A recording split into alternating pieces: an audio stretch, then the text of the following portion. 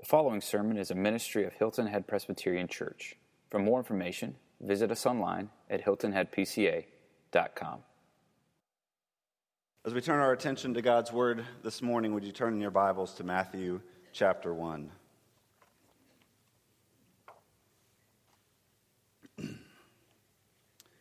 Apologize for my voice this morning. The early pollen is not being friendly to me, as I imagine a number of you understand. But we're continuing our sermon series in the Apostles' Creed this morning. We started this over a month ago just with the simple phrase, I believe. We talked about what are we doing when we confess the creed? What does it mean to say that I believe this? What are we saying? What are we proclaiming? And what does the creed do for us? We said that the creed brings us balance, that it helps us to have balance in our faith, to keep from overemphasizing one doctrine over another. It brings us clarity, clarifying and making precise what we believe. It brings us counsel, gives us wisdom for how we're to live, and brings us community. Because in confessing I believe, and if all of you are doing the same thing, we're confessing together these truths that we believe. So we started off with I believe, and then we went, I believe in God the Father Almighty. What does it mean that the Almighty God, the Creator, the All-Sovereign, the ruler and sustainer of the world, is also our Father? The next week, we looked at God, Creator of heaven and earth. And we said that because God is all-powerful, all-sovereign, and all-glorious over creation, you can trust Him. The next week, we looked at Jesus Christ, His only Son. And we talked about the uniqueness of Christ and what Christ's relation to the Father is and how all that works out. And then last week, we looked at Jesus Christ, our Lord. What does it mean that He's not just my Lord and your Lord, but our Lord? What does that mean for our community? And what does it look like to live under the Lordship of Jesus Christ? This week, we turn to the next phrase, conceived by the Holy Spirit and born of the Virgin Mary.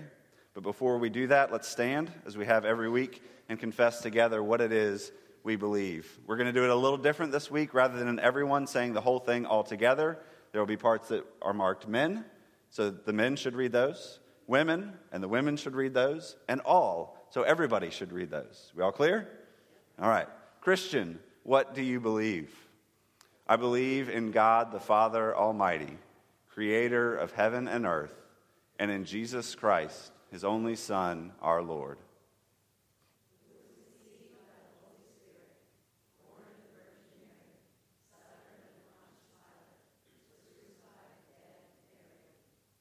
He descended into hell. On the third day, He rose again from the dead.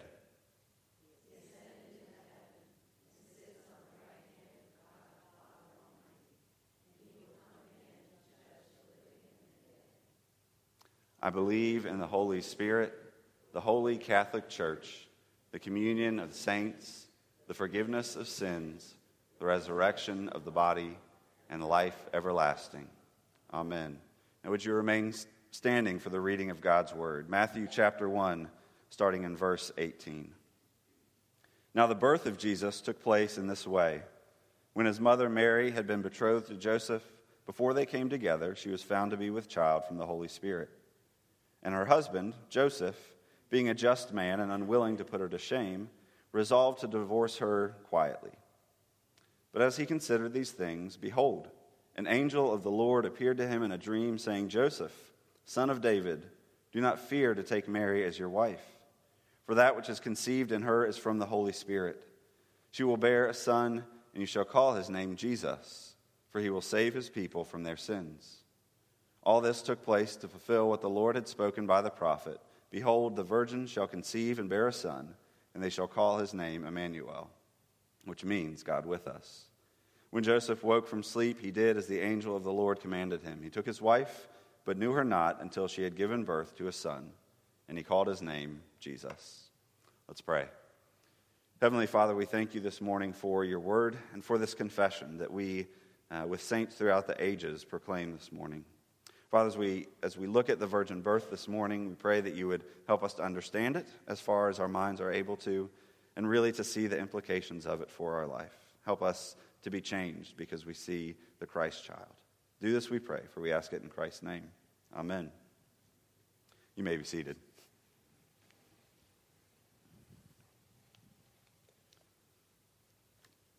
So we're looking at the virgin birth this morning, and in doing that, we're doing a couple things. that have become hallmarks of this series.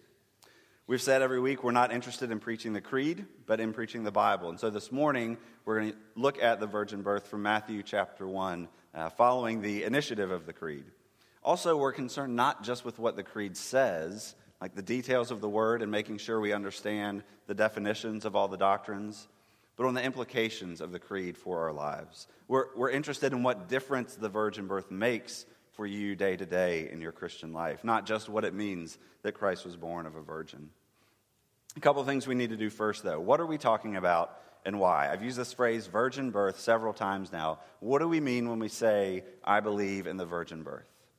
Now, the language of the creed is very helpful for us here. It says that Jesus Christ was conceived by the Holy Spirit and born of the Virgin Mary. And that, in short, is what we believe when we talk about the virgin birth, that he was conceived by the Holy Spirit, that Jesus Christ's conception was a miracle of God. The Bible, Matthew and Luke, make it clear that Joseph had nothing to do with this. It wasn't according to the will of man. Mary really didn't even have that much to do with it. The angel doesn't come to Mary and say, Mary, we're thinking about this plan to bring the Christ child into the world. Would you like to be the mother of God? No, Mary's informed of what has already happened inside her. Mary, you're pregnant. It's a miracle. The child is divine. It's God himself. And this is the way God always works. God initiates. God is the one who reaches into creation and creates life where there is none, whether in yours and my hearts or in Mary's womb. It's God's initiative. This child is fully divine, but he's also fully human. The doctrine of the virgin birth says that Christ didn't appear in the world as a 30-year-old, all of a sudden preaching and teaching and doing miracles.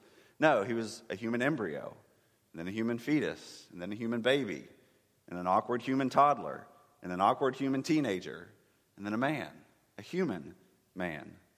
You see, the virgin birth holds together for us the humanity and the divinity of Christ, that we worship a Lord who is one person with two natures. A couple of things we don't mean by the virgin birth, because when you're defining terms, it's helpful to say this is what we mean, this is not what we mean. A couple of errors that come with the virgin birth come when we turn from focusing on Jesus to focusing on Mary. So the Catholic Church historically has taught something called the Immaculate Conception, which refers not to Jesus' conception, but to Mary's.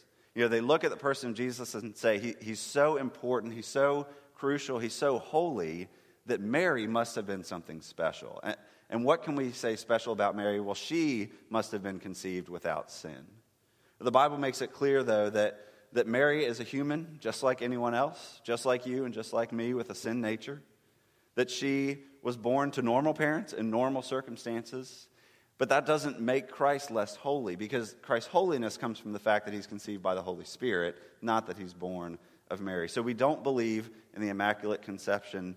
And on the other side of it, after Jesus is born, we don't believe in the perpetual virginhood of Mary. We say we believe that Jesus was born of a virgin, but the Bible makes clear that Jesus had brothers and sisters, that Joseph knew his wife after Jesus was born. Mary did not stay a virgin forever, nor did she need to stay a virgin forever. Both of these doctrines are distractions from the truth of the virgin birth that call us to look at Christ, to look at the child who is born, not the one who bears the child.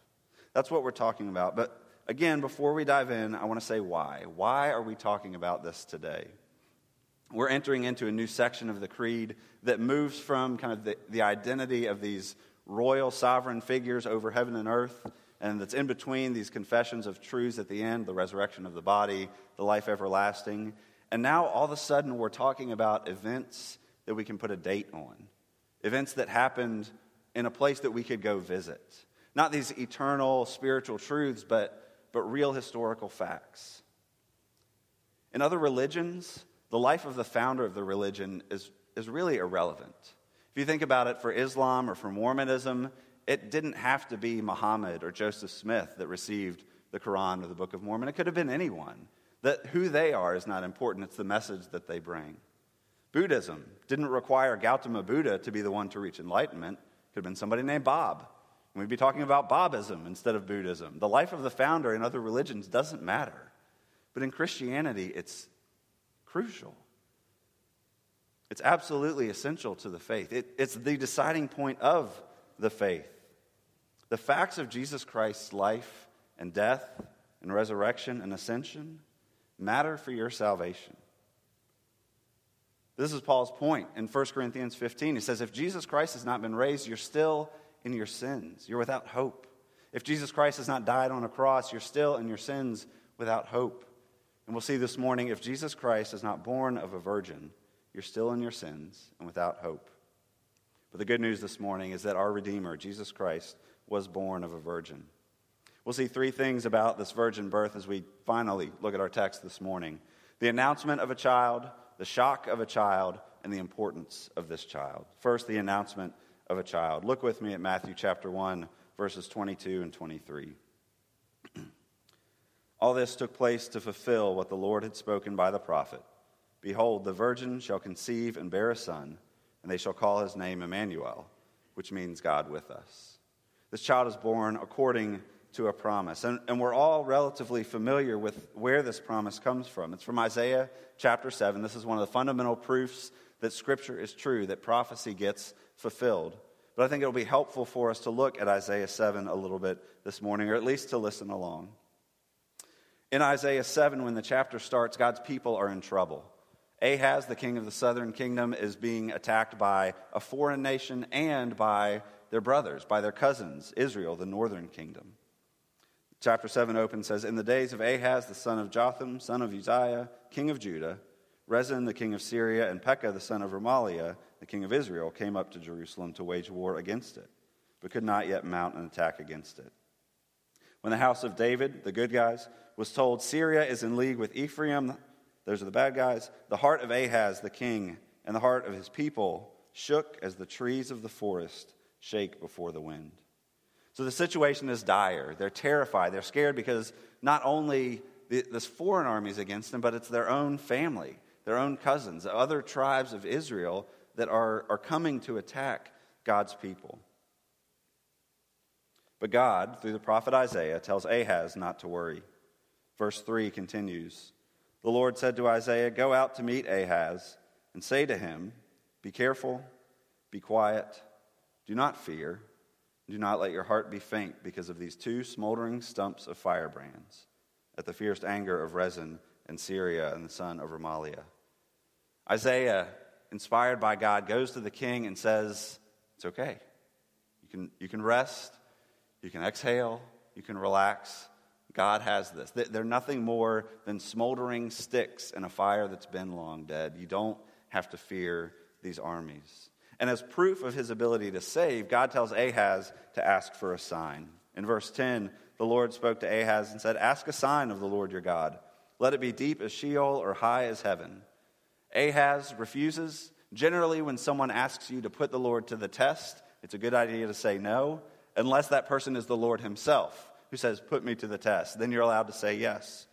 Ahaz foolishly says no, but God says, I'm going to do it anyway. I'm going to give you a sign. As he said, hear then, O house of David, is it too little for you to weary men that you weary my God also?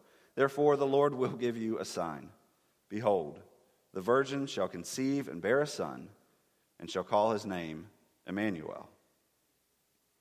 This child in Isaiah 7 is a sign, is proof, is a symbol of God's ability to rescue his people. The child is a symbol of hope. It's a symbol of expectation, a symbol of promise that God has not forgotten his people and that he will rescue them. And the sign gets fulfilled in the very next chapter. In chapter 8, verse 3, Isaiah says, I went to the prophetess, and she conceived and bore a son. Then the Lord said to me, call his name Maher-Shalal-Hashbaz. If anyone is expecting and trying to think of baby names, there's a good one. Maher-Shalal-Hashbaz. I'm pretty sure it'd be unique. And the message that this child brings is one of hope, is one of salvation. There's a song in Isaiah 8 that says, be broken, you peoples, and be shattered. Give ear, all you far countries. Strap on your armor and be shattered. Strap on your armor and be shattered. Take counsel together, but it will come to nothing. Speak a word, but it will not stand. For God is with us. Basically, the message of this child is other nations, enemies of God's people, do whatever you want. It's not going to come to anything because God is with us. This is the message of the child in this prophecy. And this is what Matthew picks up on when he says, according to the prophecy of Isaiah. Just because a prophecy is fulfilled once in Scripture doesn't mean there aren't multiple fulfillments of it. And this is what we see in Matthew chapter 1, that even though the prophecy is fulfilled in Isaiah 8, it's fulfilled in an even better way in Matthew chapter 1. You shall call his name Jesus, for he will save his people from their sins. This child is a symbol of hope, a proof of God's ability to save his people. But this isn't the only promise that leads us to expect a child like this. In Genesis 3:15, God tells the snake, I will put enmity between you and the woman, and between your offspring and her offspring. He shall bruise your head, and you shall bruise his heel. So there's going to be this child of Eve, this human being who's going to come someday and defeat the enemy of God's people. In Isaiah 11, verses 1 through 5, we sung about this morning. A branch from David, stump of Jesse. There shall come forth a shoot from the stump of Jesse, and a branch from his roots shall bear fruit. The Spirit of the Lord shall rest upon him, of wisdom and understanding, of counsel and might, of knowledge and the fear of the Lord. And it goes on to say all these other great kingly things that this figure will do, that this son of David, this descendant of Jesse, is going to come and to rule in righteousness and in power and in truth and in justice. It's connected to God's promise to David that one of his sons will be on the throne forever.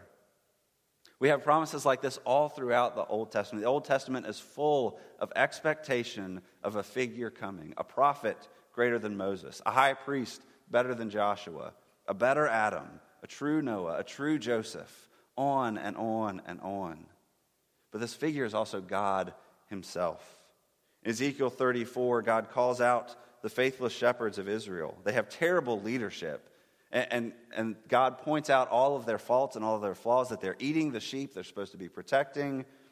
But in verse 11, God says, I myself will search for my sheep, and I will seek them out. I will rescue them. I will bring them out. I will feed them. I will seek the lost, and I will bring back the strayed. Promises of the Old Testament Messiah weren't just about a man coming. They were about God himself coming to rescue his people. And that's the promise of Isaiah 7 that Matthew points us back to in Matthew 1. The birth of the Christ child was according to the promise of God. And if this child is going to be the significant figure, this huge presence that the Old Testament builds expectation for, it would make sense that God's going to do something to make sure everybody knows it. So his birth is accompanied with a sign. Look at Matthew 1, verse 18. The birth of Jesus took place in this way. When his mother Mary had been betrothed to Joseph, before they came together, she was found to be with child from the Holy Spirit. It's not uncommon for significant figures in the Bible to have unusual birth stories. So Isaac, through whom the prophecy to Abraham and the promise to Abraham continues, is born of not of a barren woman, of a 90-year-old woman, to a 100-year-old father. They have no business having children, and yet here's this child. Isaac's son Jacob is born to a barren woman. Samuel, the prophet who puts David on the throne, is born to a barren woman. And John the Baptist, the herald of Christ himself, is born to a barren woman. But here's something completely new. Not just women who have difficulty getting pregnant or for some reason can't get pregnant, even though everything else should point to the fact that they could be pregnant. No, a virgin, someone for whom it's impossible for them to be pregnant, all of a sudden is with child, is bearing a son. Here she is, pregnant. And the significance and the greatness of the sign point to the greatness of the person. This is what signs do. They point to something, and they're supposed to give you a sense of the character of it. So when you're driving north on I-95, after you pass 26, you see billboard after billboard after billboard for south of the border, right? You've all driven past this on 95, these cheesy, corny phrases that don't really make you want to go to this place. And then you start driving past it, and you're confirmed, I really don't want to go to this place. It's old, it's ugly, it looks run down. The sign gives you some sense of expectation of what's coming. The greatness of the sign of the virgin birth gives us an expectation about the greatness of the Christ child. It's something significant that's coming. So we have this announcement of a child, that it's according to the promises of God, and that's accompanied with a sign. But just because it was expected, just because Israel expected that a Messiah would come, that doesn't mean that Mary and Joseph expected that it would happen to them. This child is also a shock. And this is our second point this morning, the shock of a child. First, the surprise of his divinity. Look at verses 19 and 20.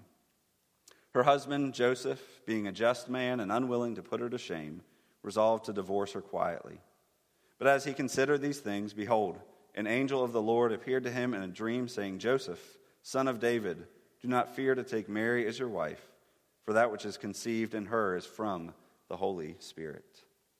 Matthew tells us that this child almost destroys Mary and Joseph's relationship. Joseph believes that he can't trust Mary anymore, and so he resolves to divorce her. Quietly, because he's a just and an honorable man, but to leave her, because he feels like he can't trust her. Luke, giving Mary's side of the story, tells us that her reaction wasn't joy at the news that she was pregnant. It was, I mean, imagine this. Mary is having this vision, is being visited by a messenger from heaven who says, congratulations, you're going to be with child. And she says, no, I'm not. Who's going to argue with the messenger from heaven? She can't understand, she can't come to grips with the divinity of this child. Joseph is totally is unprepared for the announcement of the child's divinity. Mary is unprepared for the fact that Jesus is divine. Both of them are surprised at the divinity of Christ. And we see this throughout Christ's life as well, especially in those who come to believe in him. So we have the centurion at the foot of the cross, who after Jesus dies, he feels the earthquake start to shake the earth. He says, surely this man was the Son of God. If he had realized that before, there's no way he would have assisted in putting him to death. He's surprised by the fact that Jesus is divine. Peter, in his famous confession at Caesarea Philippi, where he says, Jesus is asking them, who does this people say that I am? And what do these people think that I am? And then he turns to them and says, what do you think that I am? And Peter responds, you are the Christ. And we tend to read that as he's thought about it. You know, he talked with the other disciples. They read the Old Testament a little bit. And Jesus, we've come to the conclusion that you are the Christ, that you're divine. No, it's a lightning bolt of inspiration, of realization. Jesus says, Peter, who do you think that I am? And Peter, you're the Christ. It's a surprise that Jesus is divine. All throughout the Bible, we see this. And still, people seem to be surprised to find that Christ is divine. It's no different today. Because isn't this one of the key objections against Christianity? People are happy for us to talk about Jesus as long as we talk about him as a moral teacher or a wise philosopher or a selfless example. But God himself, come on, that kind of thing doesn't happen. But think back to your conversion. When you come to recognize that the man, Jesus, is also the divine Son of God. Everything else about his life falls into place.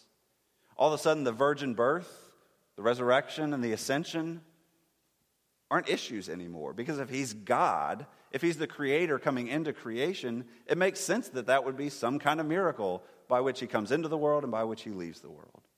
The miracles themselves stop troubling us. You know, we don't have to come up with naturalistic explanations of how Jesus was able to heal, to raise from the dead, to walk on water, still storms, feed people. If he's God walking on earth, we should expect some miracles. We should be surprised that there aren't more miracles around Jesus if he's God. And finally, the wisdom of his teaching. Have you ever considered this? If Jesus is not God, he's the illegitimate son of lower income trades workers. He has no business giving sermons like the Sermon on the Mount, giving wisdom to scribes and Pharisees like he does. Where does this come from if he's only human? But if Jesus is divine, it's the wisdom of God. When we embrace the divinity of the Christ child, our difficulties with the rest of his life fall away. This has implications for your evangelism. You see, we tend to share the gospel with people, to evangelize, as if they've kind of already been Christians for 2 or 3 years. So we say things like, you got to stop drinking so much. You got to stop being so prideful. You got to stop being so angry. You need to leave your same-sex partner. Whatever it is, you need to do these things in order to become a Christian. It's a waste of time. It's a waste of breath because you're trying to get a non-believer to come around to a Christian way of thinking that is decidedly countercultural, all without having the most important question settled. Who is Jesus? This is the question that we push to in our evangelism. Who is Jesus? If you're here this morning considering the claims of Christ, maybe you're wondering what this church teaches about politics or homosexuality or divorce or the Bible. Those are important questions, but they're not the main question. The main question is, who is Jesus? If he's just a man, then you can get up and leave because nothing we're doing here matters. But if he's God, you have some thinking to do. You have some praying to do. You have some worshiping to do. Jesus Christ is divine, and that's surprising. But it's not the only surprise. It's not the only shock here. We also have the scandal of Jesus' humanity. In Matthew chapter 13, Jesus comes home. He goes out, he's teaching, he's doing miracles, and comes back to his hometown. And Matthew tells us that when Jesus had finished these parables, he went away from there, and coming to his hometown, he taught them in their synagogue, so that they were astonished and said, "Where did this man get this wisdom and these mighty works? Isn't this the carpenter's son? Isn't his mother called Mary? And aren't his brothers James and Joseph and Simon and Judas with us? And are not all his sisters with us? Where then did this man get all these things?" And they took offense at him. Do you hear the crowd's complaint? Someone with this wisdom and with this power, he's too human. We know his parents. This can't be right. This can't be the man that we're talking about. And they take offense at him. Do you remember the complaint of the scribes and Pharisees? He eats with tax collectors and sinners. He's too much like us, or for the scribes and Pharisees. He's too much like everybody else. He's too much like the common man. He's too human. The scandal of Christ's humanity caused some in the early church to teach that Jesus Christ didn't actually come in the flesh. He only appeared to be in the flesh. This is a view, a heresy called Docetism. And 1 John in chapter 4 says, "By this you know the Spirit of God. Every spirit that confesses that Jesus Christ has come in the flesh is from God, and every spirit that does not confess Jesus is not from God." So there are two options. Jesus Christ came in the flesh. Jesus Christ did not come in the flesh. One is from God, one is from the devil. But John wouldn't have to say something like this if they weren't tempted to believe that Jesus Christ wasn't fully human, that there was something about him that was held back from being fully human. Where non-believers struggle with the divinity of Christ, I believe that we in the church struggle with the full humanity of Jesus Christ. I believe it's a struggle for us to wrap our brains around this, and it's natural because we know him as the ascended Lord of heaven and earth. We know him as seated at the right hand of God the Father. We worship him in our songs. And that seems like a little much for a mere man. But I really believe we struggle with the humanity of Christ. Our Christmas carols reflect this. And in the song Away in the Manger, there's this line, "The little Lord Jesus, no crying he makes." Guys, babies cry. A lot, actually. And Jesus was a human baby, and he cried. This really got driven home for me at our Christmas Eve services here.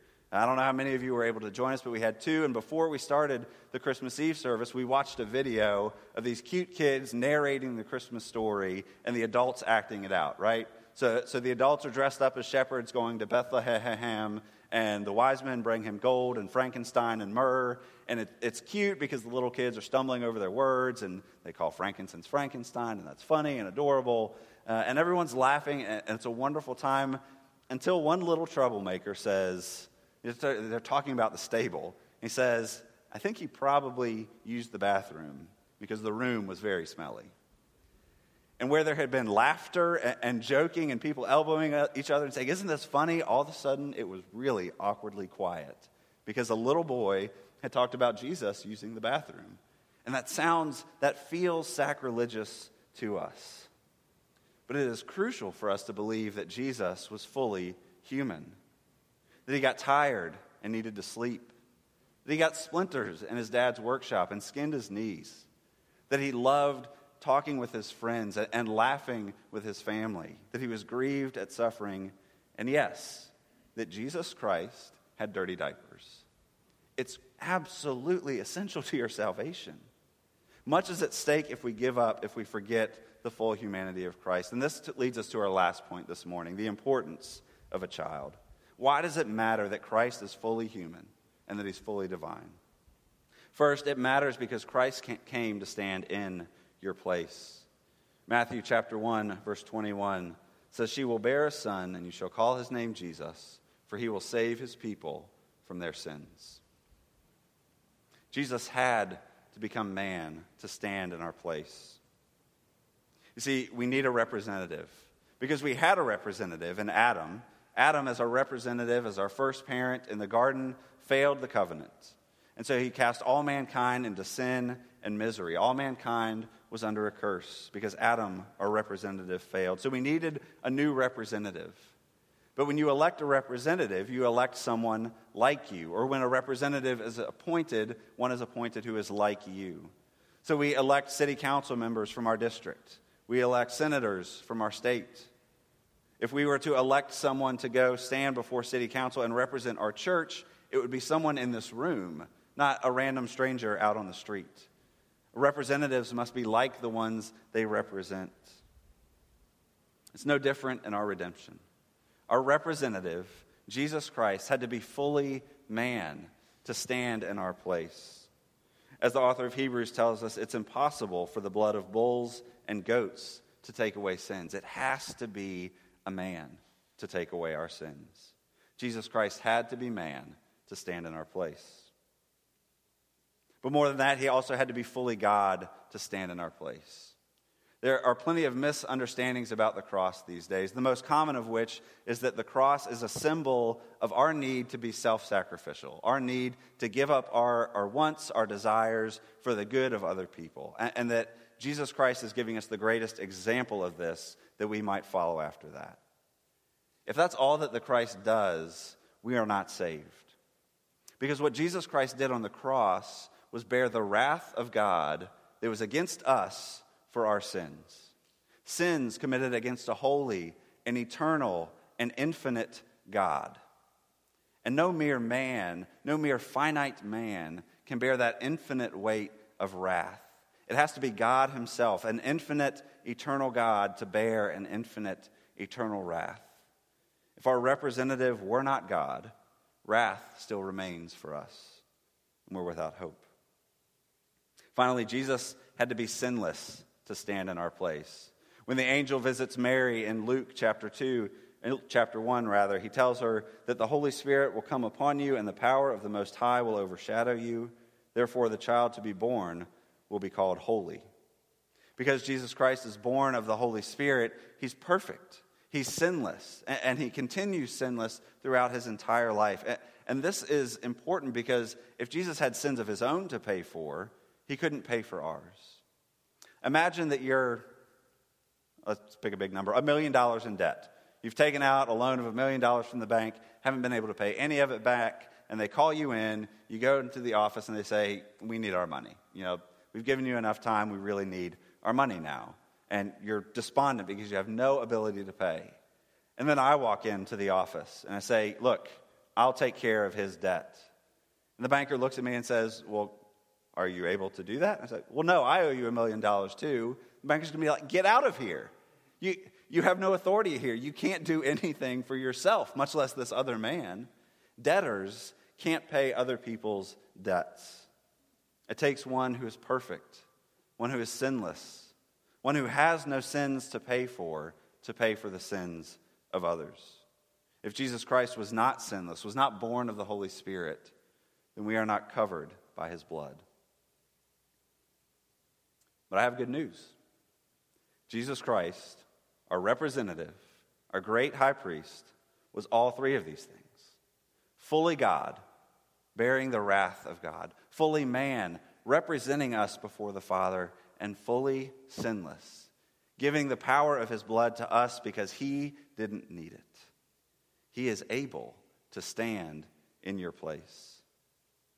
And it gets even better. This human and divine Jesus Christ right now is interceding for you before the Father. The author of Hebrews tells us that he's able to save to the uttermost those who draw near to God through him, since he always lives to make intercession for them.